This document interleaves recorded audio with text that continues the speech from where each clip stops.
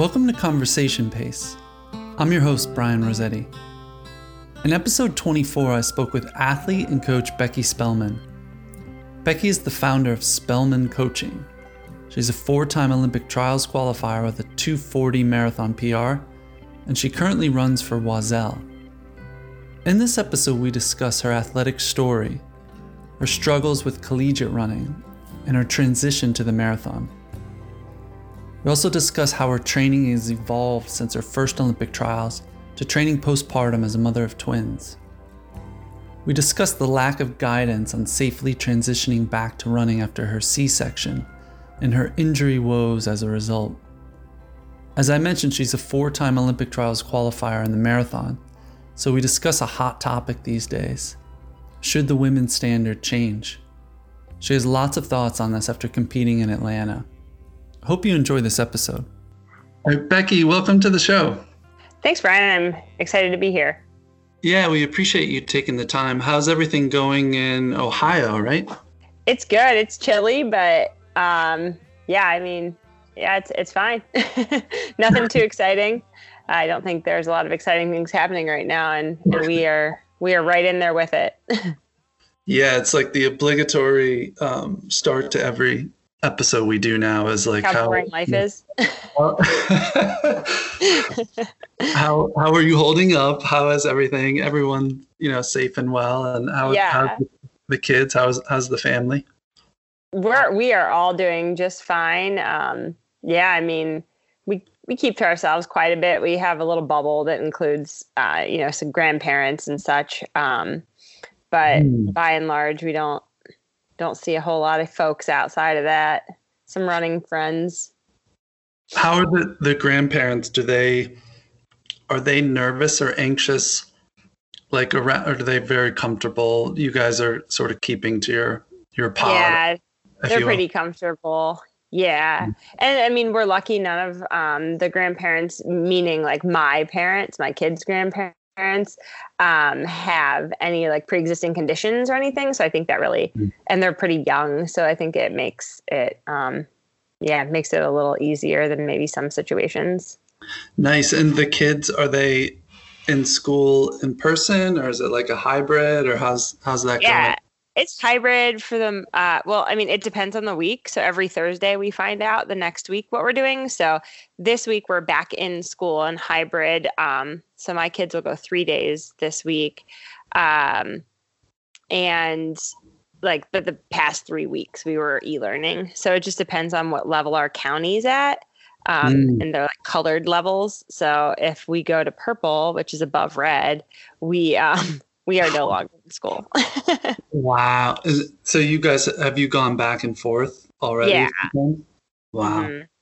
And do they seem like they're just adapting, or that it's more stressful for you guys, or has it? We're in a unique situation. Both my husband and I work from home, and always have. So it's not really a huge thing for us. I do feel really bad for the parents that have, hourly positions and are, constantly trying to figure it all out. I don't know that weekly is the most effective method to use, but the kids, my kids are in kindergarten full day, but they're just so resilient. They're thrilled anytime they're not on a Zoom call. So I know.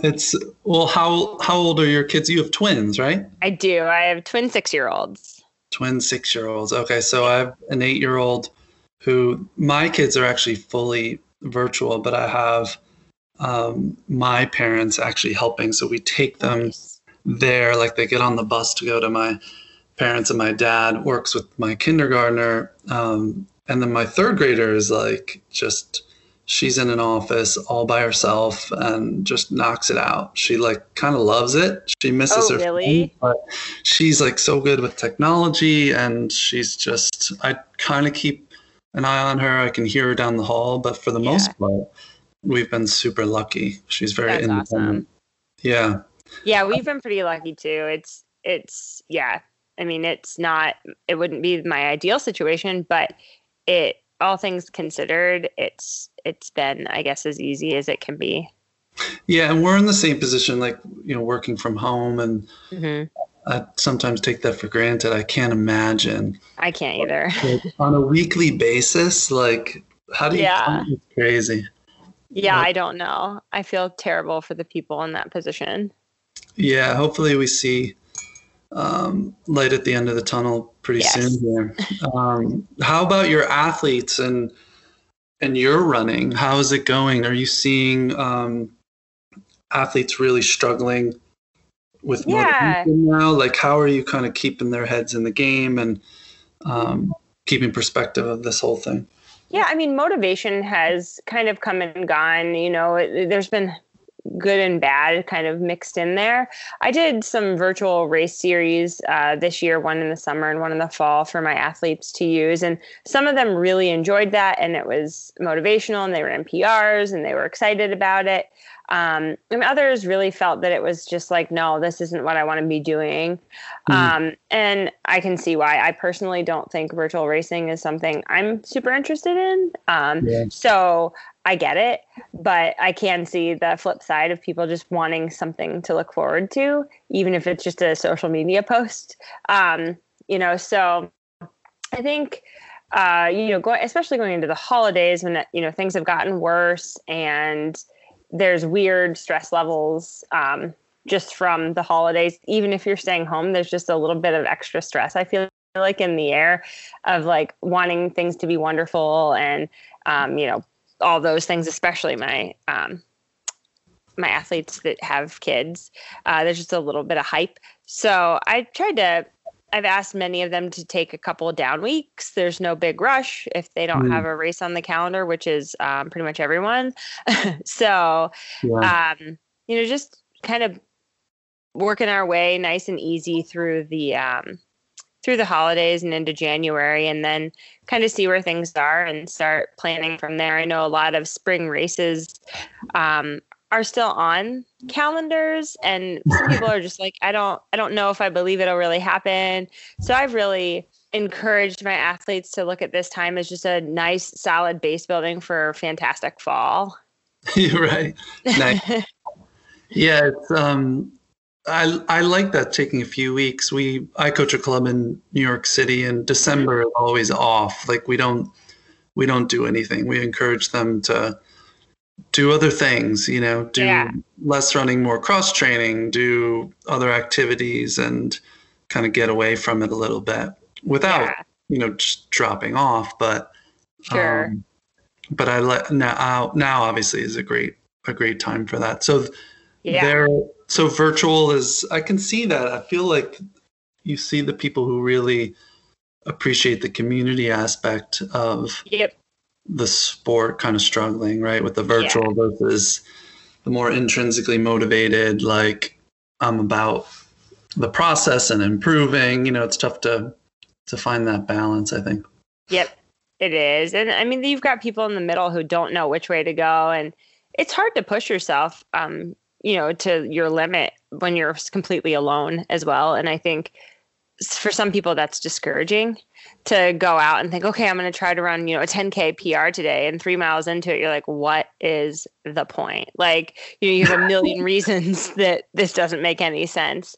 And, maybe come up a little short on your goal and then feel like more frustrated than it's worth. And I encourage those athletes to really like focus on something like the mile, like something they would never focus on. Like, why don't we see if you can run a faster 800 now at 42 years old than you did in college? Like, let's do something completely different that, you would never do if this wasn't the circumstance. And I think that's been fun for some of them as well. Yeah, and I think that as I've gotten older, and when I start to deal with just like nagging injuries now, I don't take for granted going out and running and being able to run now. So it's been easier for me just to kind of appreciate being able to get out of the house and clear my head. And so hopefully we tried to like focus on that with a lot of athletes. And we've had a few guests, like exercise psychologists, who talked about like, thinking about your values and why do you run? Is it just to set PRs, or Right. is it part of your lifestyle, and how does it make you feel? And I think that's been helpful, and hopefully more athletes are sort of coming to that realization, Yeah. It's been cool to see it, some of my athletes that were very like A-type about things having to go the way they were supposed to and being very structured, and seeing some of those athletes like, this is just running in the best way, not like in a, tearing down running sort of way. But at the end of the day, this is something I get to do, not something I have to do. This is fun. This is just for joy, like seeing it that way. And I'm like, when we get back to races, you're going to race better because you're not going to, this is a terrible way to say it, but my husband says it's when you're choking the puppy, like a kid holding the puppy too tight, like, you're suffocating the puppy. Like once you start to let go, the puppy's actually more fun. Like, so same idea. Like once you're just there and loving it, running actually becomes more fun. And you actually like find that you can do a much better job of being able to, I guess, accomplish the things you're looking for in running when it's a good, fun part of your life instead of a stressful part of your life. That's really cool. I love that. So Becky, you grew up in Ohio? Yeah. Yep. I was born in Baltimore, Maryland, but didn't stay there very long. My dad's family is in Maryland, but Ohio's home for sure. And then you ran it. I'll probably get this wrong, but you have to correct me. Is it Akron or is it Akron? Akron. Yeah, Akron. Yep. Like the lazy way of saying it. Yeah. Don't emphasize anything and you'll get it. Akron. Yep. Yes, I ran for the University of Akron, which is about 45 minutes from my hometown. So real close to home. And is that where you are today or no? I live just outside of Columbus now, which is about 2.5 hours. Yeah, south. And what is running in Columbus like? I've never been there. Mm-hmm. It's very flat. Not a ton of hills, which other parts of Ohio are hilly. So when I moved here, I was very like, wow, this is super flat. But there are, we have a great Metro Park system, and there are a lot of, very strong athletes in the area. So decent people to run with when it's safe, I guess. I have a small bubble that I run with, but currently, but generally there's more people that are awesome to run with. But yeah, I live very close to a metro park here, and I can get on soft surface within like 2 miles of my door. So it's pretty great to have that. I'm about 10 miles outside of the city, but downtown has a lot of bike path options. And Columbus is actually a pretty decent place to train. A lot of tracks around here if you do speed work. So nice. And so you've been pretty much competing or running for most of your life. When did you get into the sport? I was 12. Yeah, my sister is 10 months older than me, and she wanted to do track, and I just kind of did anything Liz did. Like anything she tried, I'd try as well. And she was generally just a lot better at most things than I was. But running happened to work out for me. She was a sprinter, and I wanted to be a sprinter, and I was wrong. And so they're like, you're going to run the mile. And I was like, no, I will not. And they're like, yeah, we entered you in the mile. And I was like, okay. And I won my first mile. And so I was like, yeah, I love this. And now all of a sudden I was haughty about it. But I guess finding something I was good at, or maybe even possibly just something I was better at than my sister, made me excited about it. And yeah, I've been running since I was 12. Yeah. So I'm 37. So I don't know. Is that 25 years? Yeah. So that was the hook. Yep, that was it. And then in college, what was your focus? Like, did you realize you were more longer distance, or were you still doing, shorter races then? Yeah, I wish I realized I was longer distance. I actually struggled a lot in college. I ran mile indoors and then 15 steeplechase outdoors. And my senior year, I finally started doing some decent mileage, about 60 miles a week, and all of a sudden I was running significantly better, even in the 1500. I didn't have a ton of success in college. The first 3 years were a lot of struggle, just trying to find my place. And until I started just really focusing on getting in decent mileage, I did not run. I certainly didn't have like a stellar career. So what was your relationship like with your coach, and what was the coaching philosophy like there at Akron? Yeah. So, Scott Jones was my coach, and I love Scott. Scott instilled a lot of really wonderful things in me. He taught me how to coach. He had us always write our own winter training programs, and then he would just, I love you, Scott, sorry, but then he would just tear them apart and tell you everything you did wrong, and you kind of hate yourself a little bit. But for someone like me, I was like, hold up, wait, what did I do wrong? I'm going to fix that, and I'm going to figure out why I did it wrong, even if you don't tell me. And he definitely came, in my opinion, was more degrading than I think is appropriate for a coach to be. But I learned a lot from him. He taught me to, like let go of the decadence of things if I really wanted to be good at running, and to focus on, like the little things outside of just the running. Having efficient form was something Scott was very, very, concerned with. And the mechanics of all of it became something that I absolutely love. And, without him just like kind of beating it into me, I don't know if I would have. And, we had a complicated relationship, I think is the best way to say it. I adore Scott. I think he is a wonderful person, but we butted heads for sure. Sure. Yeah. No, I mean, it wasn't too dissimilar to my situation, a lot of tough love, but was it more, was there much individualization? Was it just... there was. Yeah. We had like a 5K, 10K group. They were W3, women 3, and then W2s, which were the people who kind of dipped into middle distance, 1500, maybe, and then W1s, which were primarily our 800 meter runners that Scott worked with. And our workouts were very much tailored toward us. Unfortunately, I think I was just in the wrong group. I should have been doing a lot more work regardless. I don't think that I'm lacking talent necessarily.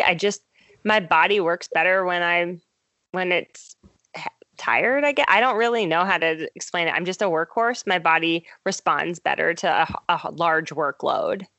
And you felt like you started to realize that later. Yeah. In your college career, you started running more miles and I started running twice a day on my own. Scott knew I was doing it, and he was very supportive and gave me advice, of course.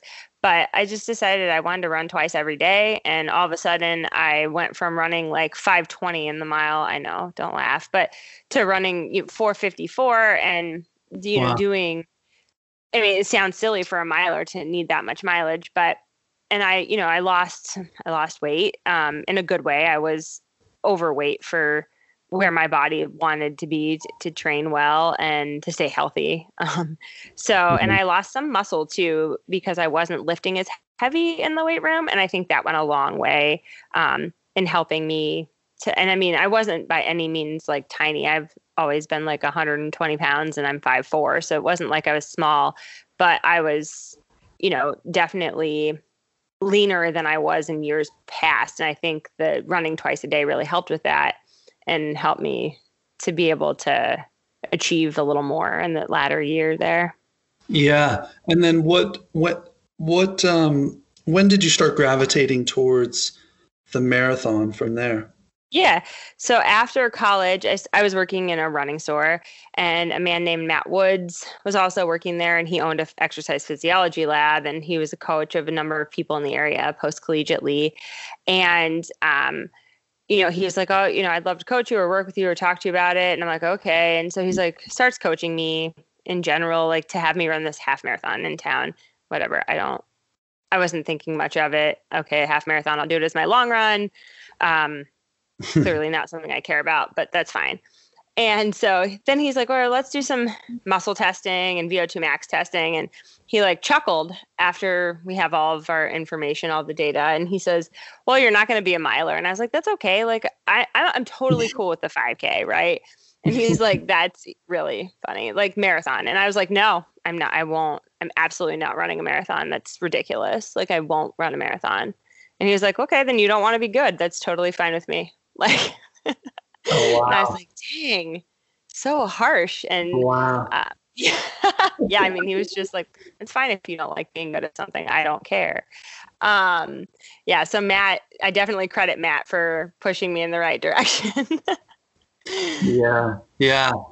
Jack always tells the story, and I don't quite have it. But the gist of it was like he talks about like the muscle biopsies where they would look at the fibers and say, oh, you're a sprint swimmer or you're a distance swimmer. And he gives an example of someone where he didn't want to be a distance, swimmer, or they told him that he should have been a sprinter. I forget what the story was, but the person ends up becoming very successful at the distance that they said that he would never be good at. Which was, his lesson. It's kind of like, follow what you want to do and where your heart is, but it's tough when I think deep down Matt knew my heart would love the marathon if I just did it. Yeah. That's cool. So at that point, then the trajectory was really onto the marathon. What year was that? That was 2007. Yeah. Oh, okay. I was going to ask you, because you had mentioned, I think in your bio, right? 4 Olympic trials. Is that correct? Yeah, I've run 4 Olympic trials. Mm-hmm. So it was 2008. Did you run that trials in New York? It was the women's was in Boston, but yes. Oh, that's right. Yeah, we were separated. That was the last year we were separated. Yes, that's right. What am I thinking? I was at the New York trials to watch, but yeah, we were in Boston. Mm-hmm. Yeah, so Boston, and it wasn't the Boston course. It was correct, a different course in 08, right? Yeah, it was like you started like 200 meters back from the traditional finish line of Boston, I think. And you did like a little loop across the bridge and then went like down by MIT and did a little T and then came right back and did it again. Yep. So that was pretty quick then. So you're saying that was in 2007 where you're coming to the realization and, deciding to give it a shot. And what a quick turnaround, right? I mean, how quickly did you get the standard at that point? I got it in my first marathon. So I was supposed to, the plan was to run Columbus here in Ohio in October of 2007. And I had an Achilles injury. I know that's very surprising for anyone who follows me, but, and I ended up not running. What's that? That's on my list. We're going to get to that. Yeah. Very long relationship we've had with me saying that word too often. And then, I reached out to Austin and I let them know, hey, like I need a shot. It's February. The race is in April. You're kind of my last ditch effort. And they're like, no, it's a hilly race. You don't want to come here. And I was like, no, I do want to come there because there's nowhere else to go. Oh, and they were like, fine. Yeah, you can come. So went to Austin and the standard was 240. I think it was 247. It might've been 246. And I ran 243 and it was a good day, and it kind of solidified the belief I had in myself, which was nice. And was that technically your first marathon build-up or no? I mean, I had built up for Columbus, and my injury was pretty acute, and it happened 3 weeks out. So I mean, technically, I did 2 marathon builds. I think. Okay. Was the best. Yeah. What was your goal at that point? Just to get under, or were you disappointed, or was that right around what you thought you could do? I think I thought that's what I could do, somewhere around there. I thought I could run under. I mean, I didn't know because so many people I spoke with were like, you don't know the marathon until you've done it. And I was like, not everyone can't be wrong. And so I was fearful, I think, of the distance, which was good. But I believed I could do it. I just remember thinking, and so this might tell us what the pace was, what the standard was, but I remember thinking over and over again, every mile under 6:22 is a win. Like that's the only, just every mile you can do that, you're winning. So that might be 247. Did that develop in the race, or was that something that was like a mantra that you had planned to kind Yeah, of? I mean, I don't know that I knew what a mantra was at the time, but it was just something like all throughout training. Like I would tell myself when I was really tired doing workouts and stuff, just like every mile that's under 6:22 is winning. So just keep plugging away. You're still there or whatever. So I guess it was a mantra. I just I didn't realize that was a thing at the time. Nice, nice. So then, wow, incredible. You've now made 4 Olympic trials. So talk about consistency over such a long time. I mean, what has changed for you, if anything, in terms of training and how you approach training for yourself from that moment you first qualified to now? Yeah, I mean, I think, it's kind of a big question. I mean, I ran a lot of miles getting ready for that first one, and I think it might have been a little overkill. So I don't train quite as many miles. I was probably running about 120-ish back then, but it was too much for me to stay really healthy and feel like I was, gaining fitness versus just kind of hanging on to it. So running, I learned throughout various cycles that running right around 100 miles a week for like marathon training for me works very well. And I'm able to absorb workouts enough that they actually benefit me, not just are, mentally there, I guess, more than anything.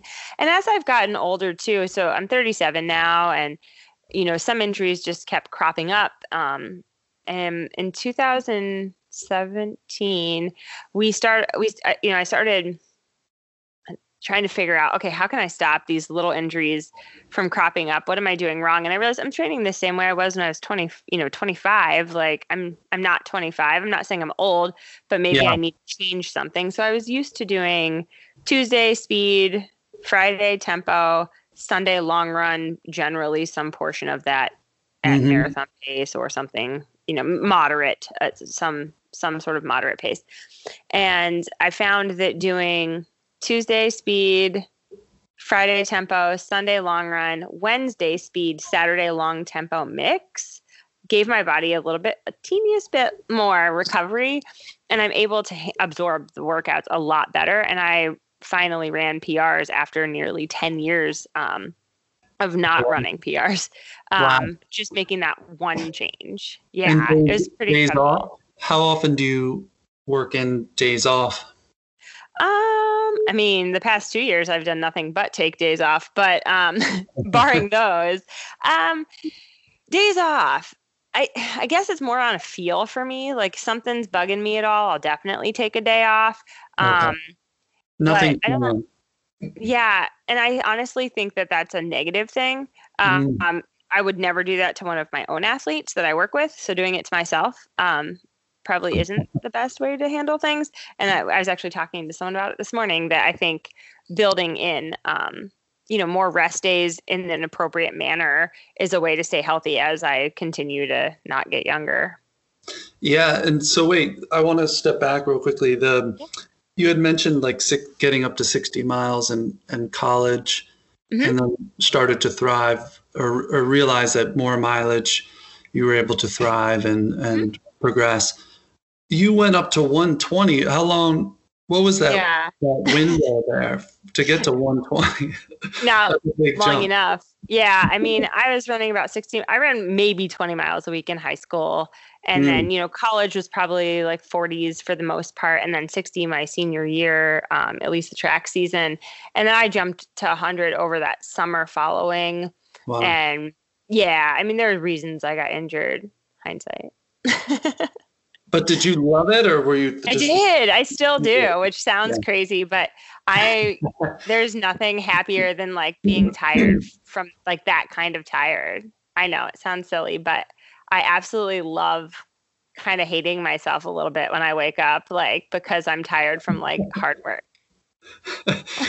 So then post, pregnancy, how much of a difference, if any, in terms of training volume, have you been able to maintain? Like, have you really since been able to find that balance in the last 5 or 6 years of, hey, I can't train like I used to, but I Yeah. can still achieve the same level if I find, the right balance. Have you been able to find, has that been a struggle for you, or have you been Yeah, able to adapt? absolutely. Yeah. It's definitely been a struggle.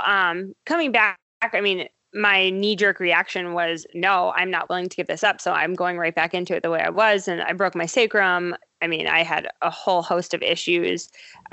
Just being, I guess, like, I don't know, not knowing when to quit, just being kind of silly about it. And one of the great things that happened there for me as a coach is I was forced to learn a lot of what not to do, which really helps me help postpartum women, which is something I absolutely love doing because I felt like I didn't have any direction. It was just, I knew what training was and I knew what training wasn't in my mind. And I thought if I wasn't training, then what am I doing? So yeah, I definitely made a lot of mistakes. And so the first 3 years were really, really hard. I mean, I qualified for the 2016 trials a year after my twins were born.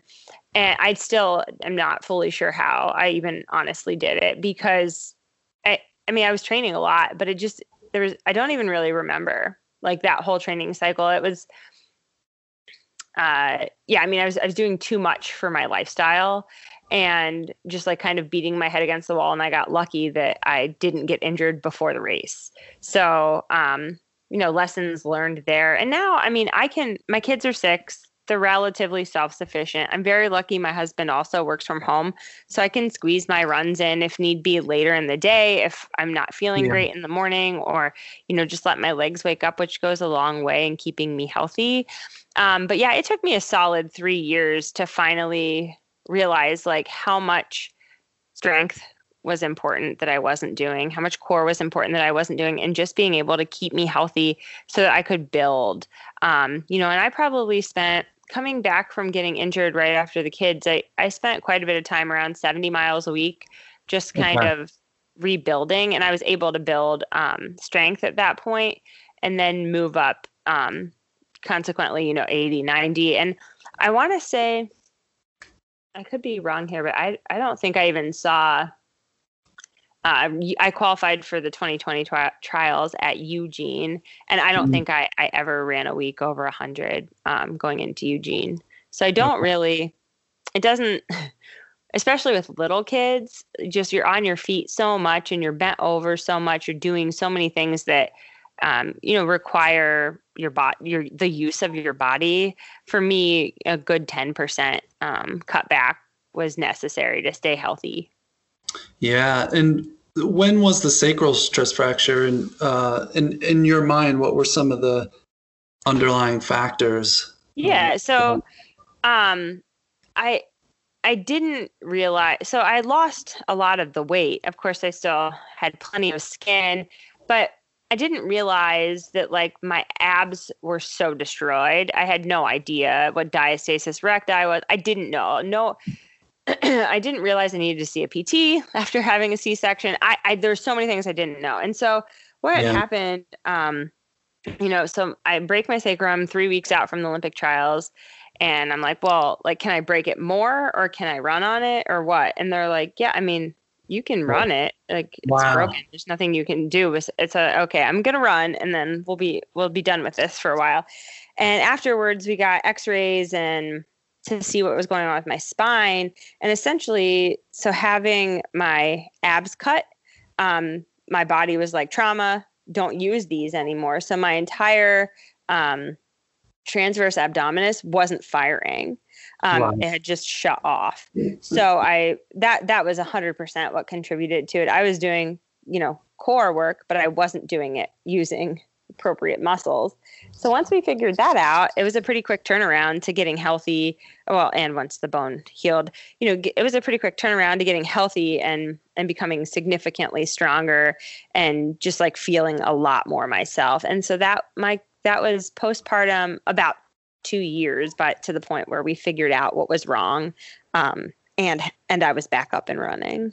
Wow. That's fascinating. And do you work with a lot of postpartum athletes? Do you kind of market or target? I don't know that I necessarily market or target, but I do work with a lot of postpartum athletes, and I when I see someone kind of struggling, even on social media, not because I want to coach them necessarily, but I like to reach out just because Sure. I wish someone would have for me. And I try not to be abrasive, which is my personality. Is I'm just a very aggressive person. So I try not to be like, hey, let me help you. Let me tell you what to do with your life. But more so just be like, hey, like, if you're struggling with this, no, you're not alone. Like, these are real things that happen. I see you saying you're struggling with this, like, find an awesome PT, because I really wish, one of the biggest problems I believe in postpartum health is they don't just automatically send you to a PT. Like, they should. They do it for like rotator cuffs. How about your entire abdomen? Like, I know. I hear this so often now where it's just kind yeah. of, they're like, yeah, like when you feel ready, start running, and there's no focus on strength or anything. None. I mean, I knew there were some things I needed to do, right? Like, I wasn't completely oblivious. I knew that it had been cut and I needed to strengthen it. But what I didn't know was I wasn't. Like, Yeah. all the work in the world wasn't going to work because I didn't know what I was doing wrong. I didn't have someone looking at me and saying, these things need to happen. Because, I mean, I run what's considered by Oiselle as professionally, and they're a wonderful company and they take great care of me, but I don't have the resources that your standard professional runner does, where you just have like your on-call PT and stuff like that. I'm certainly, more in the masses of the elite crowd of just, you're kind of doing a lot of it on your own and figuring it out as you go. You don't have that type of support that maybe the real pros do. Yeah, and it's a shame because there's been such a revolution. Like when I was training post collegiately, and this would be the early 2000s, Mm-hmm. and or like the first half of the first decade and of the century, but the things that we were doing in terms of nutrition and strength, or at least the information out there, was pretty lacking. Just from I'm sitting in static plank, and now we've got all this functional stuff and balancing, and so much more information that's out there. But it just seems so lacking for women, postpartum. You just don't see it. I keep hearing this over and over, but there's no one really kind of, out there putting this information out. Especially, I mean, you can't blame them, right? Because the doctors certainly aren't helping the situation. And it's hard to find information on it. I mean, if you didn't go to medical school and you aren't like excessively well versed in anatomy, honestly, you don't even know what got cut or what got disrupted. I mean, it's not all that simple to figure out. And I mean, there have been a lot of women, on the professional level who have really spoken up about it and been very honest. And I think, I'm very thankful for the things that they've done, because it has brought light to it. And at least just hearing the words, when you're talking to an athlete who's trying to come back and struggling through things, and you can talk about, diastasis recti is one of the things you hear a lot. People have heard it. It's not this extremely foreign thing to them. So they want to listen. Okay, this is something I'm interested in. This could be part of my problem. I've heard other people talk about this and they can relate. And I think that goes a long way in them wanting to learn more and being willing to do the tedious work that it takes to get your body into a position where running isn't damaging it. So 5th Olympic trials in the cards, is that something that you're that's in the okay. Sure. That's out there, yeah. I mean, God willing, right? That's unreal. So, Atlanta feels like so long ago now. I don't even know if it was real. It's amazing because like COVID, now that we know, like COVID was probably spreading for like 3 months before. We're just handing it to each other. We're all just hanging out in Atlanta, kind of like, this is spooky. Like this thing, we kept thinking like, is this really going to happen? Like once we leave Atlanta, like everything's going to shut down. But it feels forever ago. But so talk a little bit. I saw you posted I think it was Esther Atkins and Peter Bromka wrote a blog piece about the standards, right? So I'm Yeah. curious, because I think you were promoting that too, and Yeah. I'm curious where you stand Yeah. on So, updating of the standards. Yeah.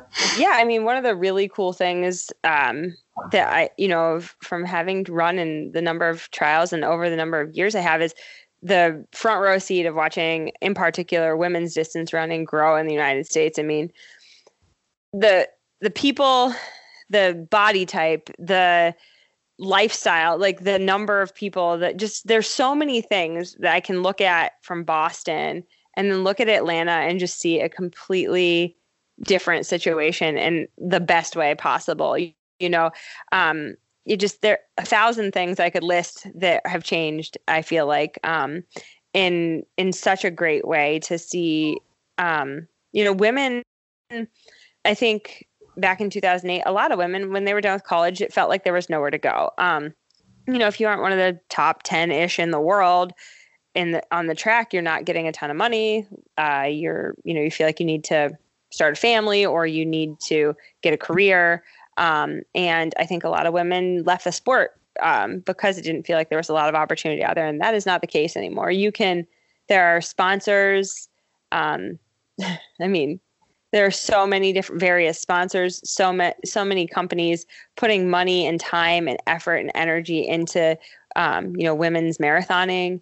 And it's fantastic to see so many women like chasing after the standard and then obtaining it on top of that and putting themselves in a position where they're not just one thing. They can have an incredible career or in a high powered career and be an incredible athlete. I think it's just fascinating to me to see all of the gamuts of the people standing there, physicians, nurses, people like me who, coach online and don't have, a high powered job that have, and we're running the same type of times and we're doing things completely different and we're coming from very different backgrounds. I find it absolutely fascinating. So one of the amazing things I think with the standard being 2:45 on the women's side is women. I mean, that seems attainable. It's a very hard standard. Running, 6:15 pace for 26 miles is incredible. It is hard. It is not easy. It doesn't just happen for most of us. But it's something that I think many people feel they can work toward. They can fathom that pace. They can fathom holding that pace, and they see other women doing it, and it's awesome. So I think that standard is fantastic. I would love to see it lowered a little bit. 2:44 or 2:43, I don't think would change that situation. For the vast majority of women to be chasing it and still, bringing women's running up in the United States. But I personally think the best way I find it completely, I don't know, like I get a little giddy when I think about it. Like I want a cap. Like I want people to hit the standard and so because they ran their hearts out to get the fastest time they possibly could because it matters. I think that, I don't know why, but that just like lights me on fire. It makes me so excited. So if the standard's 2:45 but there's a cap of 500, right? And you run 2:44.30, but you're 505th on the list, you're saying you don't get in. Right. I mean, it's the same as the track, right? Yeah. You can run the B standard and you're not in the top 24. You're not on the start line of the 10K. Why do you think so? I think these stats are right. That's from this article that I was alluding to. 2016 to 2020. I think these are the athletes who qualified via the marathon, not the half marathon. So the numbers are a little bit under the total, but it went from 190. So same standard, 2:45 as the B. Yep. And the number went from 198 to 496. Why did the number jump so much? I think your regular person, someone who wasn't putting life on the putting like real life on the back burner. They saw people doing that. Like, these women are high achieving outside of running, and they're doing this. I think women saw like people from everywhere are doing this. I can do this too. I think people started thinking, why not me? Why can't I? What makes me unable to do this if she can do this? And the stories were being told. You're hearing stories of women who run entire farms and somehow get in 90 miles a week and qualify to the Olympic trials. I mean, that's mind blowing, the amount of work, and have 4 kids at the same time. I mean, you're hearing these incredible stories, and you're sitting there, you've run 2:51 in the marathon, and you're thinking, wait, if she can do this, why the heck can't I? I'm going for it. And then, you end up bringing out this amazing day in yourself. And then there you are, you just qualified Olympic trials. I think that has been a huge thing. And then I think the other thing that changed is the standard. The standard was 2:43 for 2016. And then it got retroactively. It was okay. I thought it was the same in 16, but it was essentially. So it was 2:43 until December 9th, 12th, something like that. Oh, okay. And it got retroactively moved to 2:45. So anyone who had run under 2:45 got bumped in.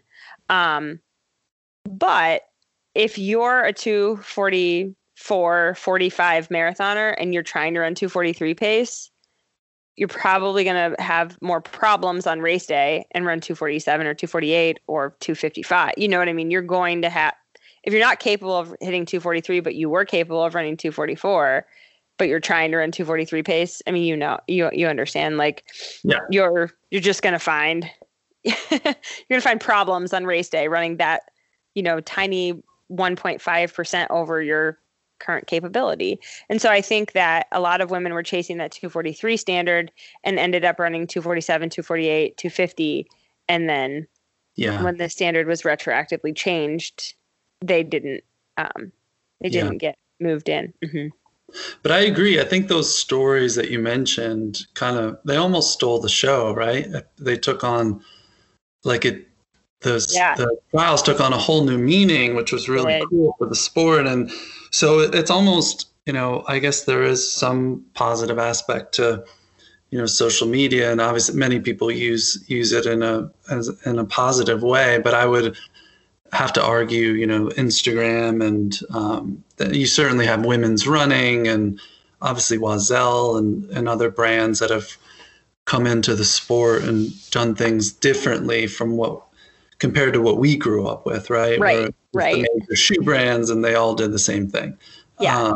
I can see all those things sort of playing a factor, right? And it takes a few years, I think, to kind of snowball and or to build. And that's pretty cool. So you would like to see it come down a few minutes. And, not necessarily. Honestly, the cap, I don't know why. It just completely has me smitten to see what they're going to do.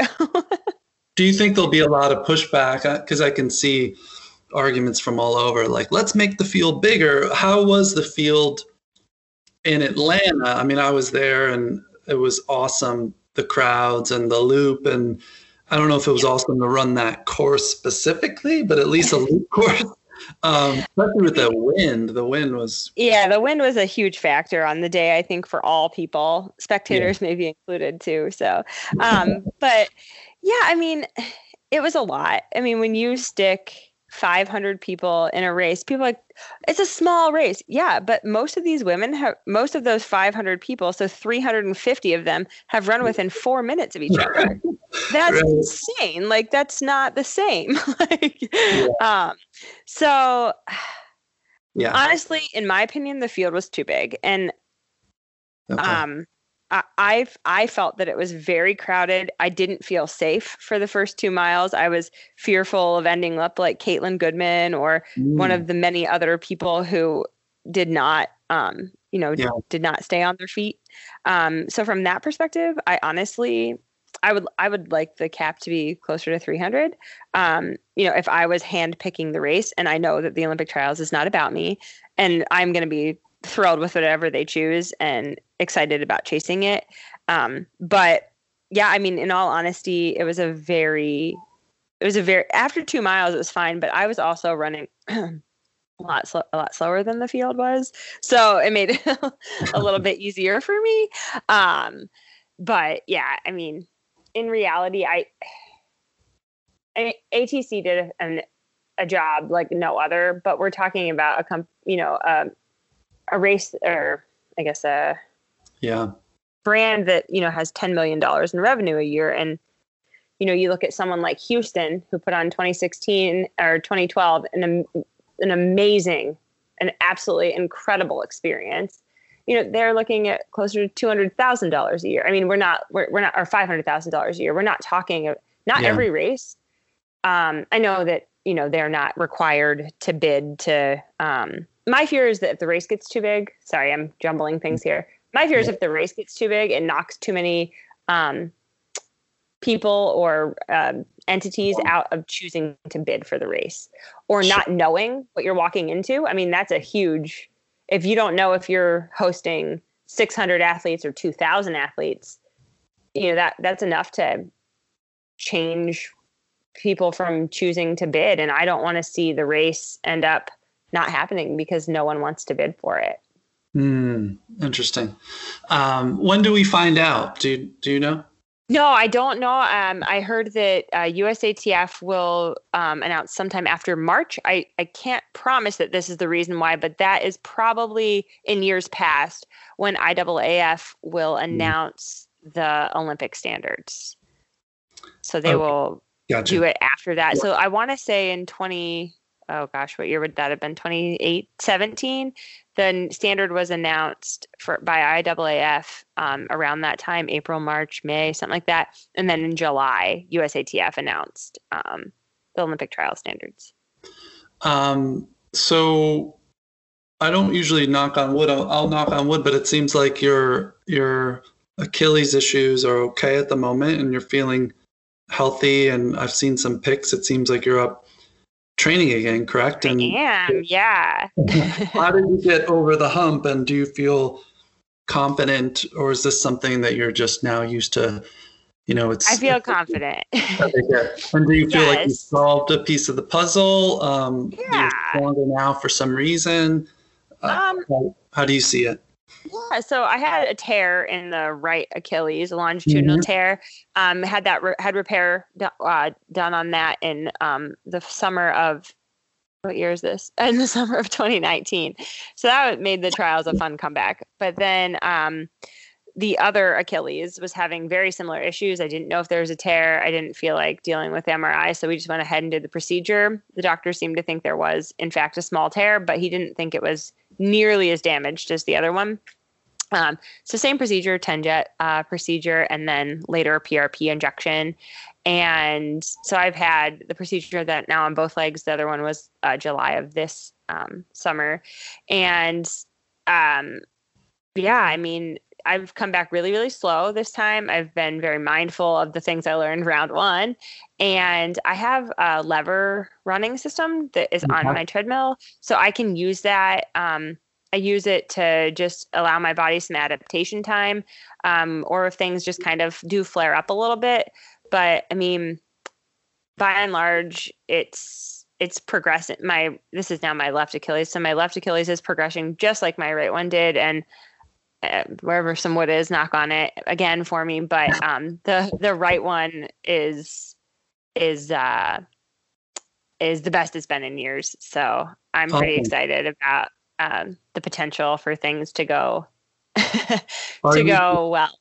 Yeah. Are you just back happy to be out running and training more, or are you already kind of, how do you look at next year? It doesn't seem like, regardless of how successful the vaccines are, just we're not going to have huge gatherings, even if they're outside in the spring. Sure. So how are you? Even if we allow them, do I want to be in them? Right, exactly.